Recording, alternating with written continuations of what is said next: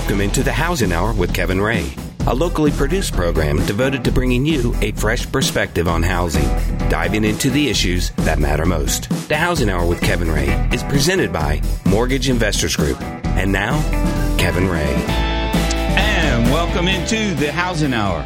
The Housing Hour is brought to you by and presented by Mortgage Investors Group.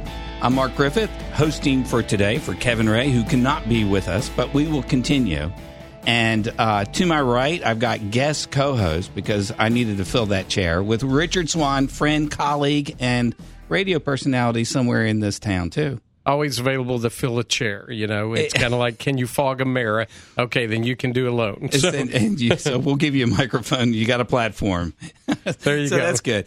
And we've got a great show lined up. Before we get to our special guest, let me tell you how you can plug in. TheHousingHour.com is the treasure trove of information. We have all of our shows from, 8 years past. Everything that you could possibly want, we've got there, including our guests who've been on our shows several times.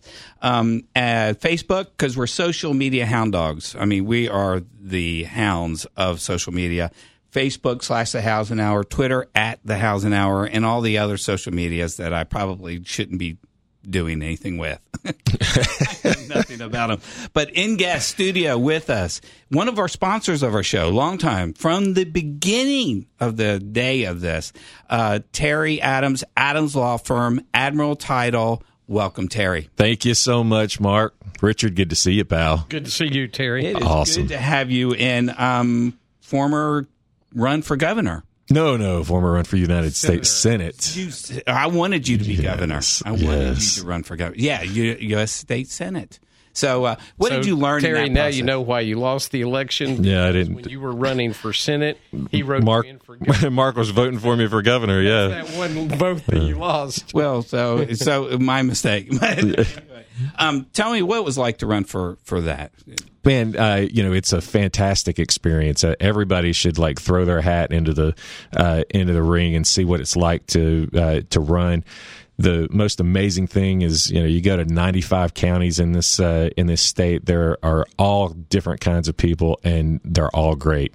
Tennesseans are strong, resilient human beings that it makes you proud to be from Tennessee. Amen. And what do you think of all of your history? You're an attorney, so you've been through that.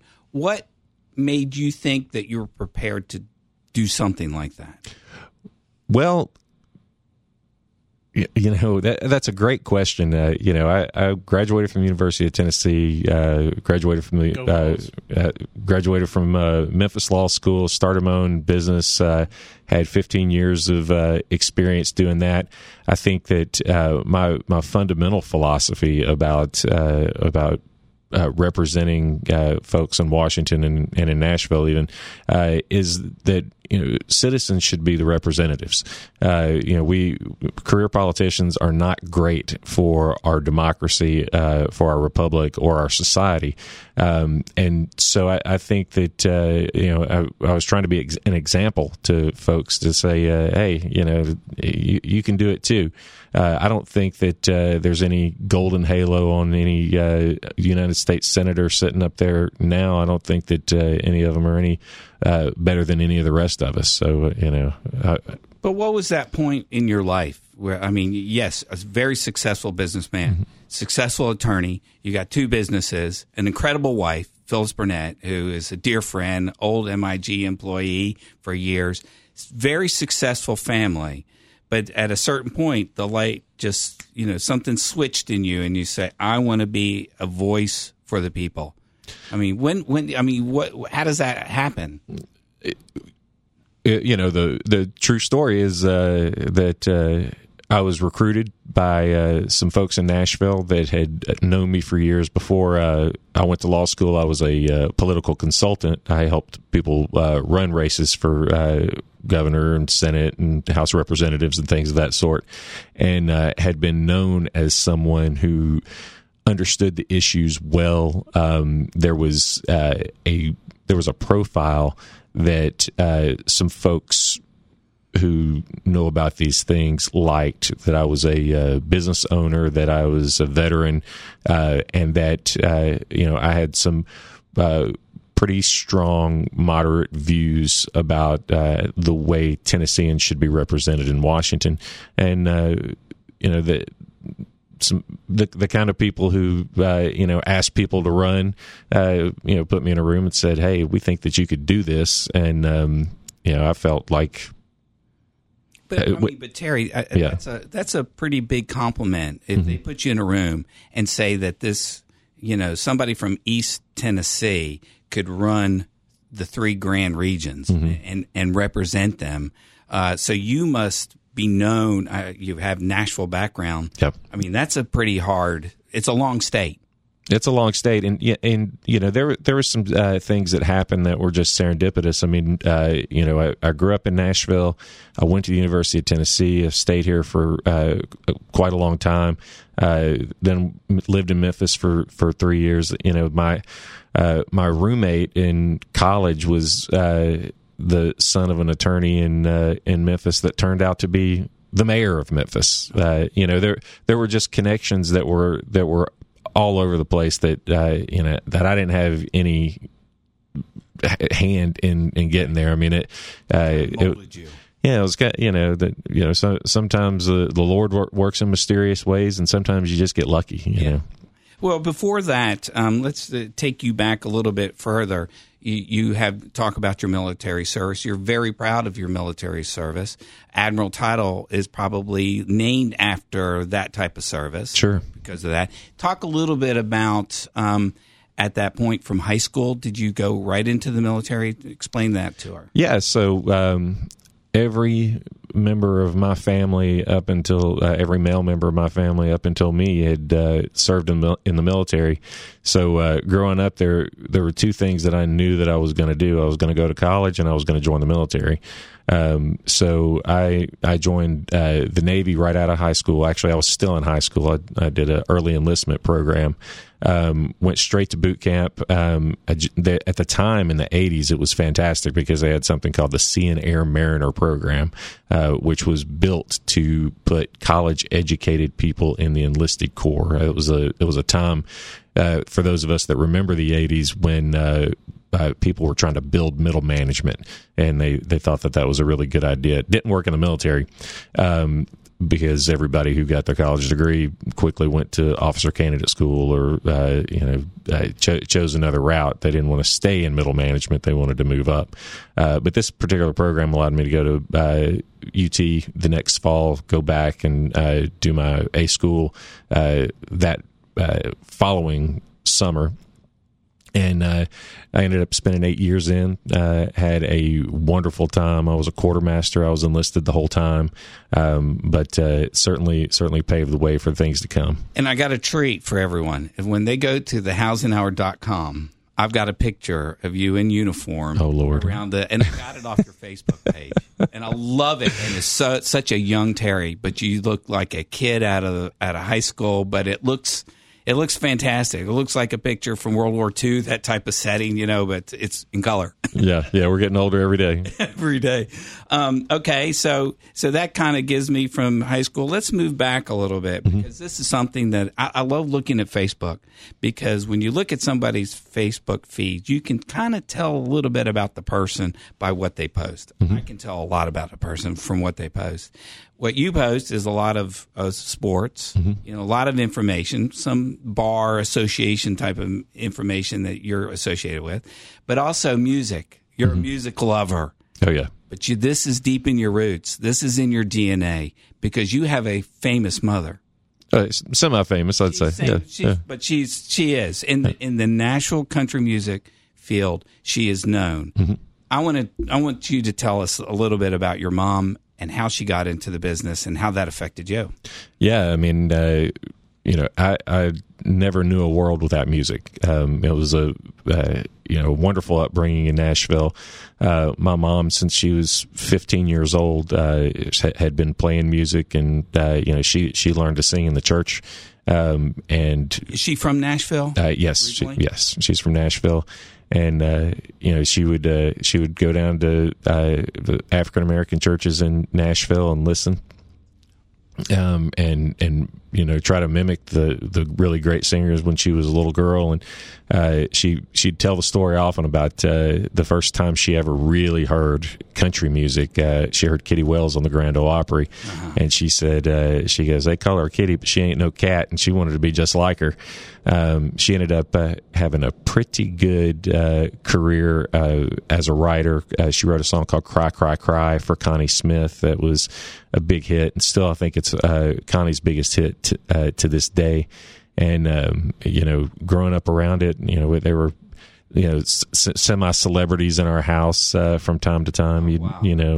That's incredible. Yeah. And I know that Johnny Cash did a Cry, Cry, Cry, but your mom, Shirley Wood, wrote a special song Connie Smith sang. Yes. Listen to this as we go out on break. We'll be back after these messages. Myself from you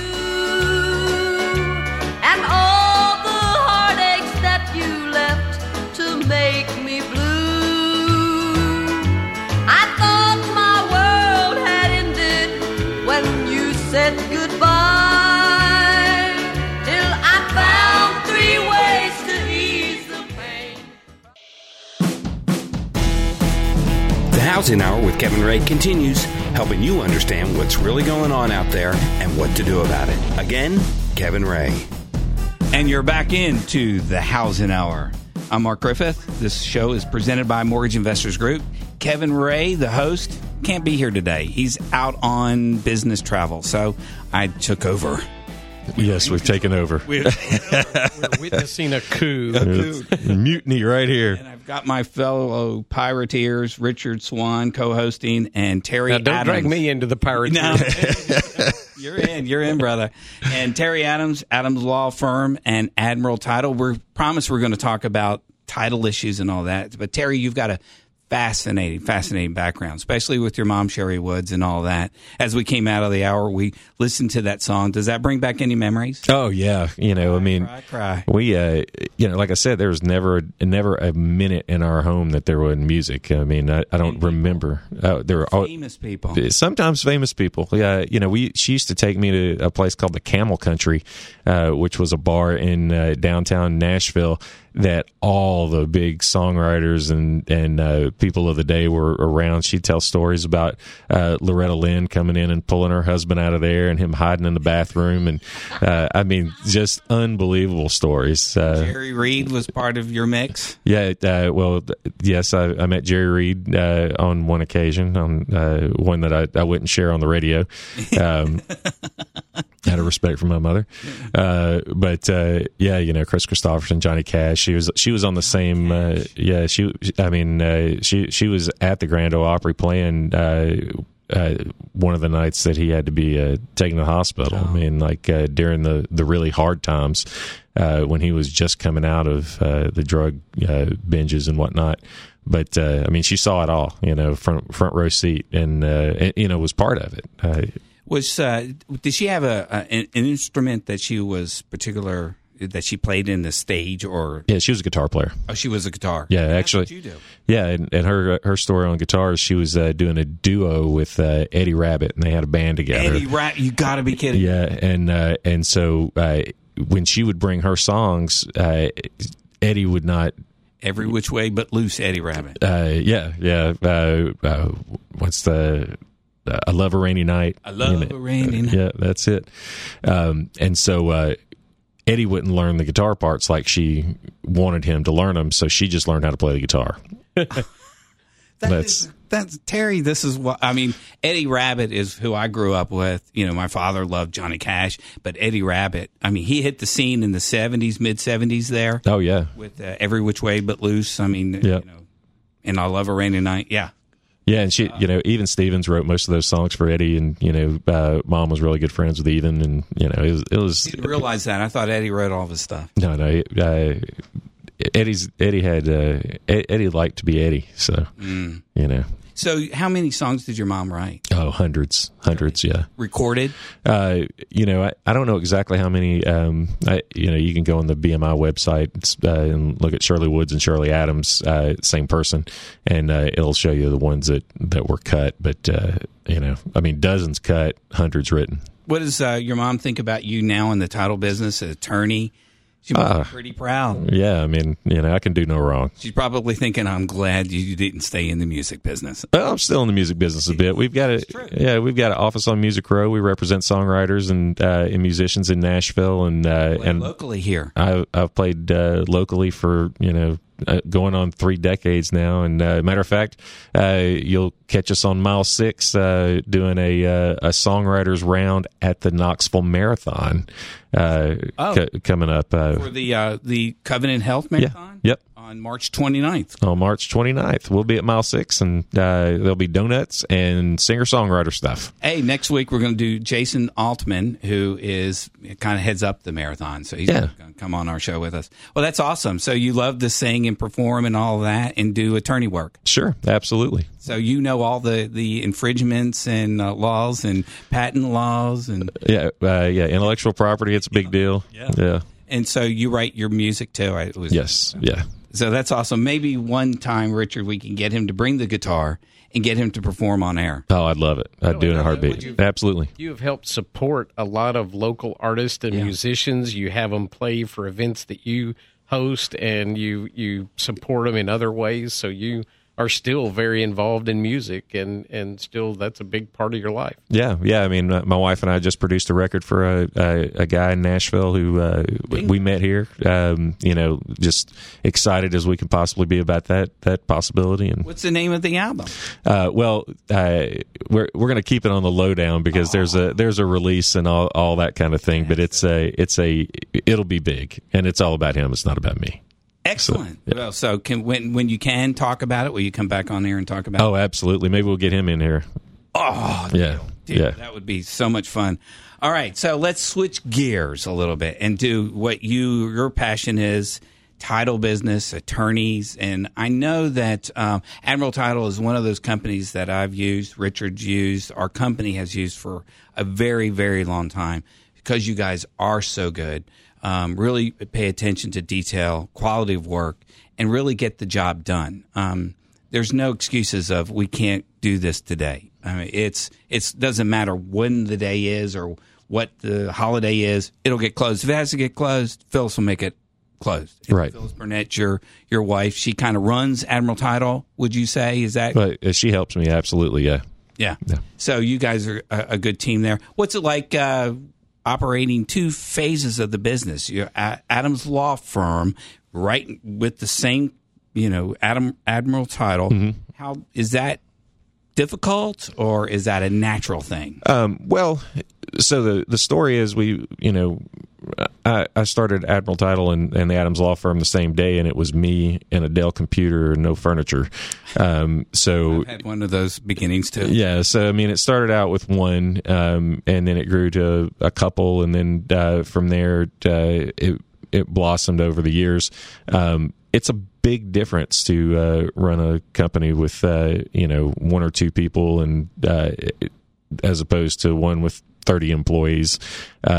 So, on a scale of difficulty, you kind of don't even think about that. You just go in and you do what you need to do. I mean, the reason why our service is so exemplary has everything to do with Phyllis. She was a top producer at Mortgage Investors for 17 years, and one of the things that we talked about before we opened Admiral Title was that there was room for people to do it a better way, to know what do the real estate agents and the loan officers expect you to do when there's a problem. How do you handle that?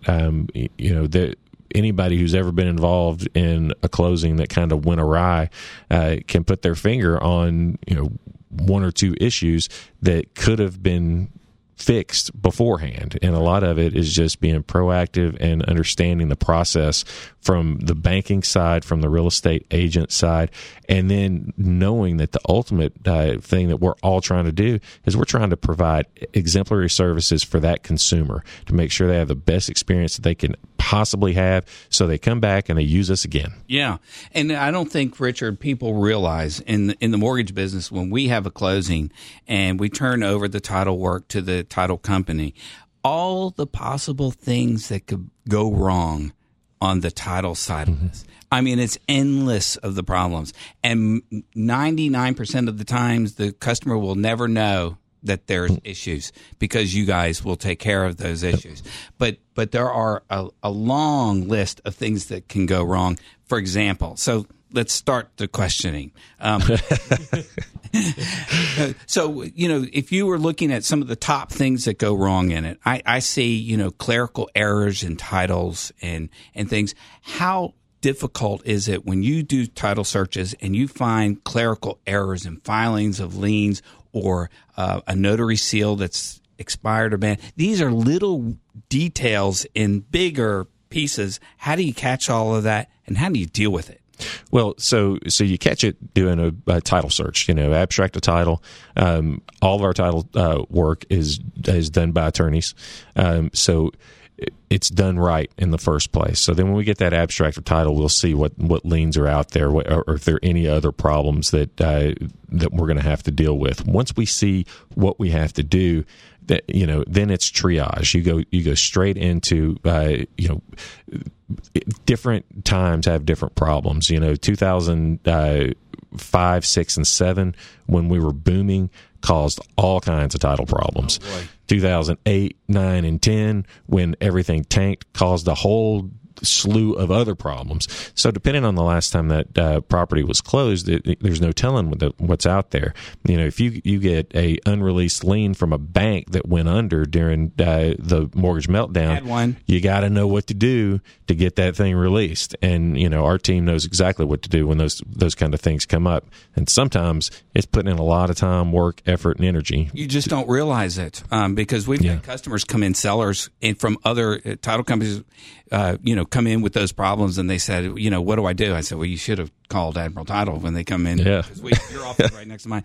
Hey, look, when we come back on the other side of this break, we're going to start up with this. Richard has a list of questions he has asked, so we're going to continue with this. Terry Adams in the house, Adams Law Firm, Adams Title. We'll be back. Turn that country music up.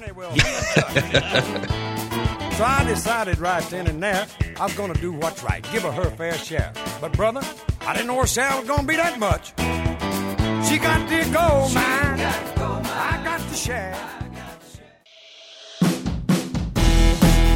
The Housing Hour with Kevin Ray continues, helping you understand what's really going on out there and what to do about it. Again, Kevin Ray.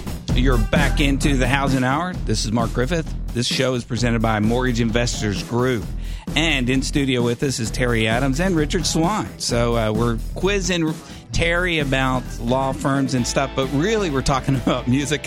After we go on break, we go back to the music thing and all the recordings. You're very heavy into that, and I think another show, I think we're going to get into this even more. Sure. Maybe get your guitar out here and let you sing a lick or two. We'll do it. Okay, I figured you would. But Richard, ask a question, because I know you've got some burning questions about title business. One thing that's great about title companies is if a deal doesn't close, you all don't expect to get paid. But that's money invested that you've got your time, you've researched the title, and maybe you come up and you can't fix that title. Right. Well, the buyer doesn't have to pay for that. Buyer still has to pay for an appraiser, their home inspector gets paid, all of that gets paid.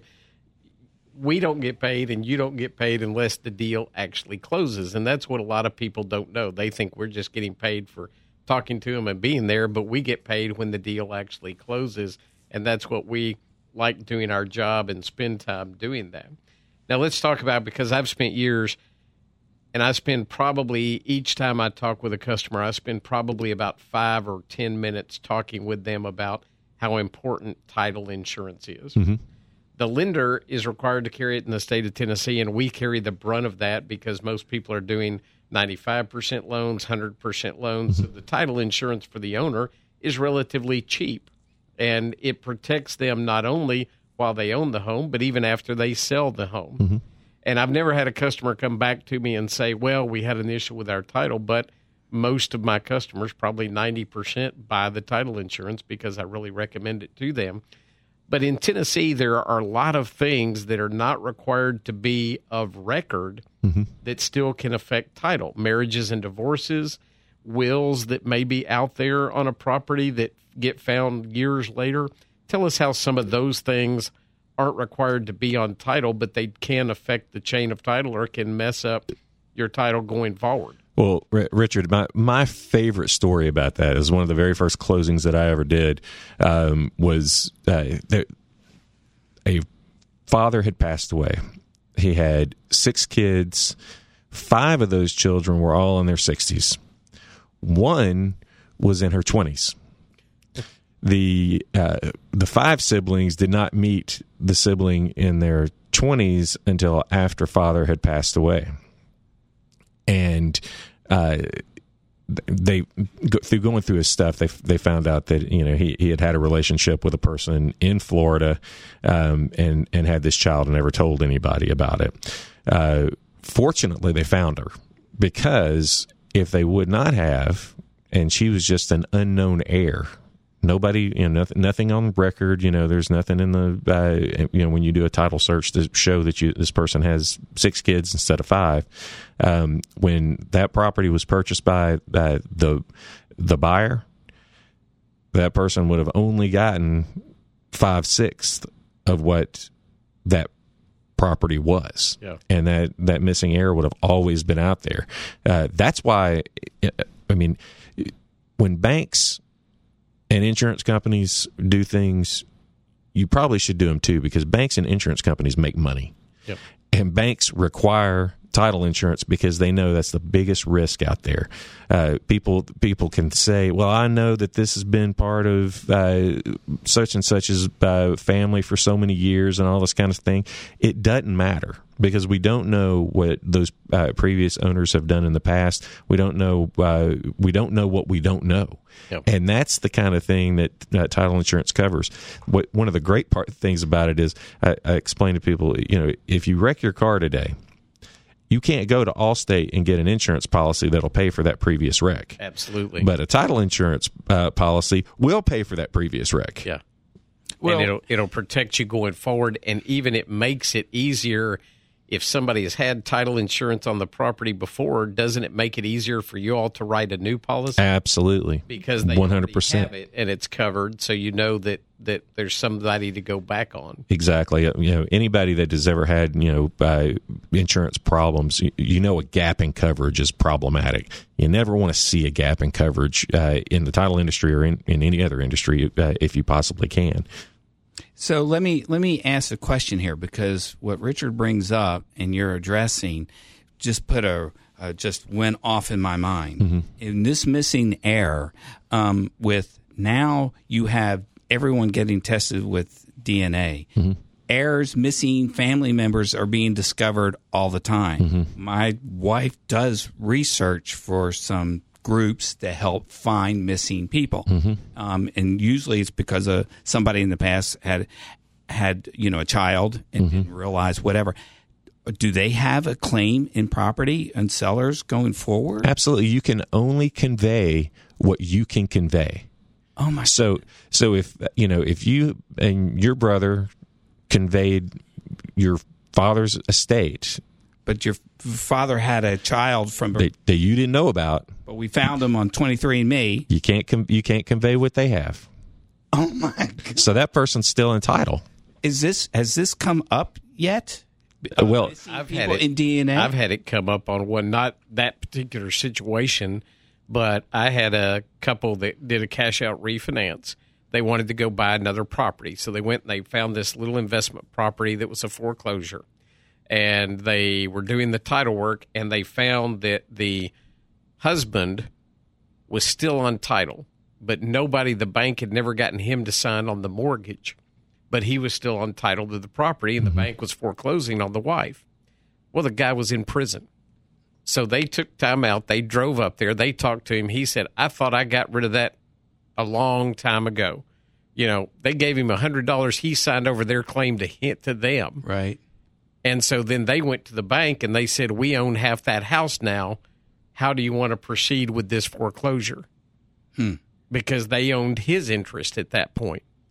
And the wife had been foreclosed on, so they made a deal with him and they sold it to him for like half of what was really owed because they never really did their part. And that brings up marriages and divorces. Let's say somebody buys it as a single person. Mm-hmm. they get married, they get divorced while they own the house, and then they sell the house. They're still a single person. That marriage and divorce doesn't ever necessarily show up on the title, even Right. though in Tennessee, everyone has a marital interest in your primary residence, in the home that you live in. That's correct. So how do you all deal with that, or have you had issues come up with that? And Well, we're always having a conversation with the sellers of the property. We're asking those questions on the front end. We're doing everything that we possibly can to get all the information that we can possibly obtain. But the problem is, if you go back in time, and this is where it gets really difficult. This is why you have to have an insurance policy. It's why we're not going to close your deal unless you're going to buy title insurance. Because there are things out there that you just can't know. I mean, if that same situation, happened 20 years ago or 10 years ago, back in the chain of title, and these people only had the property for 2 or 3 years, you're just not going to know. Yeah. You're just not going to know. And those are the kind of things that the title insurance covers. And title insurance is required by the mortgage company typically if there's a mortgage involved. To cover the mortgage company's interest, not the owner's interest. So there's two separate policies. Yeah. And you're specifically speaking that the owner, the buyer of that home, needs to buy their own title insurance. Absolutely. Absolutely. Yeah. I And recommend that to all my borrowers, because your mortgage is a declining thing. Mm-hmm. So, and we're only going to make sure that we protect our interest. But your equity's growing. And we can't do anything to protect your interest, because our title insurance is only going to pay us on the mortgage. It's Right. not going to pay the mortgage and then the equity that the owner has built up. So, yeah, and one of the big things that people should know and understand, when you get a title insurance policy on a piece of raw land, that's not going to cover the value of the property if you improve the property. So you need to make sure that you call your title insurance agent and say, hey, I just put a house on this, and so I definitely need to go ahead and increase my policy. Extra cost. Exactly. So, But it's not a lot. It's not very much. it's not very. But if you heard that tip from Terry Adams, this is significantly important to understand that if your equity grows on that property for whatever improvement you've done since you first bought a policy, owner's policy, if it grows just because of the increase of appreciation, you're not covered unless you get it updated. Right. That's correct. That is so important, and it's a must to understand. Mm-hmm. But with these fears of these DNA testing, you find a lost son. I mean, there's a lot of them looking for their fathers, and they find them. They might have an interest in the property. That just kind of blows my mind. Yeah, and you Opening there. all the more reason to make sure you got a title insurance policy. To get a title policy. All right, when we come back after these next set of messages, we've got segment 4 with Terry Adams in the house explaining it all to us. Woohoo! Yeah, woohoo. Richard Swan's going to be asking more of the questions, too. So anyway, we'll be back after these messages. For the interrogation. I was washed all my cares away. I wake up to a sunny day, 'cause I love a rainy night. Yeah, I love a rainy night. Well, I love a rainy night. Well, I love a rainy night. Ooh, ooh, I love a rainy night. The Housing Hour with Kevin Ray continues, helping you understand what's really going on out there and what to do about it. Again, Kevin Ray. And welcome back into the Housing Hour. This is the last segment that we have with Terry Adams in the house, and we so appreciate you coming in and sharing everything with us. These stories after we go off air. I love it. I love the music stuff on it. So I appreciate you sharing that. Like I said, we'll get you back in. But we are talking about title, your business, Admiral Title, and all the things that we find. We're talking about lost heirs, and that becomes a big problem. Richard, what do you see also as some issues in the title business? let's talk about surveys and property boundary lines relative that was on my list too. Title insurance. I've heard some that if it's in a city like where it is surveyed and everything is set by the city, then the title insurance covers your boundary line. I've heard some say that no, you've got to have a survey at the time for that. tell us a little bit about how surveys and if boundary lines are covered with the average title insurance policy. All right, the average policy is not going to cover survey issues, Okay. but anybody can buy an enhanced policy. So an enhanced owner's policy will cover several of those issues and a bunch of other things that the typical policy does not cover. I will tell you from the other side of my business, the attorney side of the business, you are crazy to spend hundreds of thousands of dollars on something that you're not sure what you bought. Yeah. I mean, I would never, ever, ever, ever buy a piece of property that I didn't get a survey on. You should do it too. I'm advising everybody that's listening right now, get a survey. There are plenty of states that require a survey for every time a property changes hands, and there's a really good reason for that. Tennessee just doesn't do it. It's not the law, but that doesn't mean it's not smart. Right. Well, and things aren't required to be recorded against title, which I think they should be. Marriages, divorces, wills, I think should be recorded against title of property, because where else are you going to find how that impacts the property going forward if you're not required to file everything that could affect it? Yeah, yeah. So I bought a lot recently, and I had a survey done on that, just because I wanted to make sure where my boundaries were. But tell us a little bit about how long a company, a mortgage company, a bank has to file a lien once they lend money on a property. How long do they then have to file that lien before the lien can no longer be filed, if there is a? You never have to file it. Okay. So what Tennessee is, it's a race notice jurisdiction, and filing your in Tennessee, if it's a mortgage company, you're going to file a deed of trust that puts the world on notice that you have a lien against the property. But the deed of trust does not necessarily have to be recorded. I mean, they still owe the money, and you still have a lien on the property. The problem is, if you don't record it immediately, if somebody else records something, then they take priority over your lien. Right. That's what race notice means. So you got to get to the courthouse first for your lien to be in first position. Okay. Are most states run to the courthouse? Yes, mainly yes. Mainly. Mm-hmm. What about when you have notice of completions on new construction like this, and but if you own your home and you have workmen come to your house, are there anything that those workmen can do if you have a dispute of work that was done and it doesn't resolve, and the contractor says you owe me? What happens in that case? Have you ever seen mechanic type liens? Oh yeah, I mean, we see mechanic liens. Like this? We litigate them first and foremost. So we represent homeowners and we represent people who work on homes. What material men in Tennessee have a lot of power when it comes to being able to put a lien down and collect money that's owed to them. If a person makes improvement to real property as a material man, in the course of their own business, then they have a lien against your property until you pay them. There's a process that you have to go by in order to be able to collect on that lien, and it gets really complicated depending on whether or not it's a contractor or sub and that kind of thing. But suffice it to say, you better have a good reason not to be paying your folks that are working on your property. But you're using the term material men. Mm-hmm. So what is required of a contractor?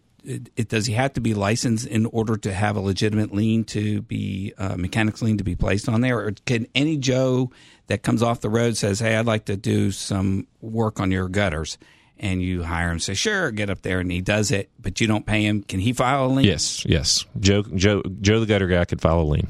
Wow. So anybody can. So it really is important to make sure who you let on your property is reputable. Well, what's important is to make sure you you pay people when they're supposed to be paid. But there's a lot of scams. Guys come up and they say, "I'm going to do this for $50," and then they say, "Hey, no, it's $100." No, you said $50. Yeah, well, you file that mechanic's lien under penalty of perjury, and if somebody does that, you call us, and we'll make sure that that's the last time that they ever do that. I believe that. Yeah.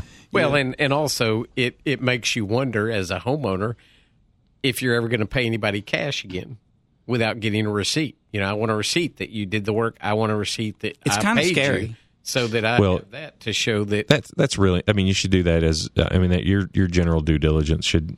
That should be a thing. And to be honest with you, anymore, most of the reputable folks out there now are they're taking credit cards at the job site. I've had some work done on my house in the last couple of weeks, and they didn't want to check. They wanted to run my credit card right there, and so then I've got a paper trail. They've got a paper trail.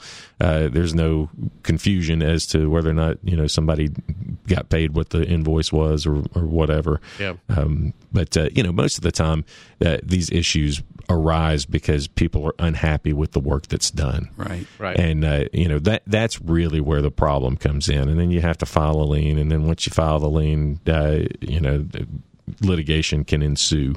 But all of those are very fact specific kind of issues. But just know they got a year to file. Fault falls on both sides because there's some homeowners that you're never going to please, and there's some contractors that are never going to get the job right. Well, that's right. That's just, you've got to use common sense when you're talking with people, when you're listening to people, what they're telling you, what they're going to do, and get as much as possible in writing. No, absolutely. You know what the boundaries are. Mm-hmm. Right. And in the last few minutes here, tell us your perspective, some of the most important things that a homeowner should know out there when they're buying a home in relations to what you do and the protection of that. What are some of your takeaways? Well, the most important thing is the contract.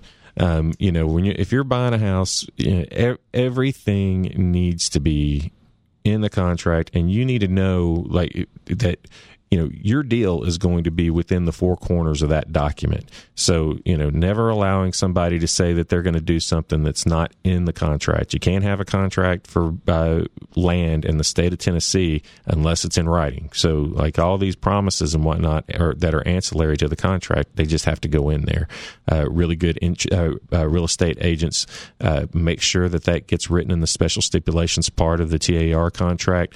Good lawyers have this conversation over and over again with their client. Are you sure that everything's in there? Are you sure they hadn't promised you something else? The next thing is making sure that you're doing your due diligence. I went to buy a car when I was about 19 years old, and I called my dad and I said, what do you think? And he said, well, I think you ought to take it to a mechanic and make sure it looks good. And I said, man, that's going to be $50. He says, if you ain't got $50 to have it checked out, you don't have $50 to buy a car. And so I say that to say, you need to make sure that you are doing your due diligence, that you're getting a survey, that you're making sure that land perks. You're making sure that however you're getting water, that all of those kind of things are within code and they're right. You want to make sure that you get a really good home inspector out there to look at everything. You want to make sure that the contract is contingent upon satisfactory findings of all these things. So there's a whole list and whole plethora of things that we could talk about with regards to that one individual closing. But those are the big ones. Those contingencies and making sure that you're doing your part. That you're not going cheap. Because I'm telling you that the cases that I get where people spend tens of thousands of dollars in legal fees could have been prevented if they just had gone out and got a proper inspection and they had spent a little bit of money up front to make sure that they were getting what they thought they were getting. Right. And the contract is a big piece. But they have, the Tennessee Associated of Realtors have a pretty good contract. They do. They really do. Mm-hmm. It's pretty tight. You don't think it's important that every contract written has an attorney. Every attorney would tell you that if you're signing a contract, you ought to have an attorney look at it. But, I think it'd be malpractice for an attorney not to say that. Okay. I was just trying to catch well, on. if you're dealing with a for sale by owner, and they present you a contract that's not normal, you need to have an attorney look at that. Yeah. Well, this has been great advice. Terry Adams, thank you very much. Richard Swan, appreciate you guys coming in and stepping up and showing and teaching us and sharing music, too. Oh, I appreciate it. We'll get you on the show next time. We'll get more into that. But this is the Housing Hour. Thank you for joining us. Get our podcast on thehousinghour.com and share it with your families and friends. Thank you very much. See you next time. Searching for you in the cold Kentucky rain. That's the Housing Hour with Kevin Ray for today. Join Kevin and his guests each week at this time to keep up with the why and why not you need to know, so come here to find out. Also check us out at thehousinghour.com. This show is presented by Mortgage Investors Group.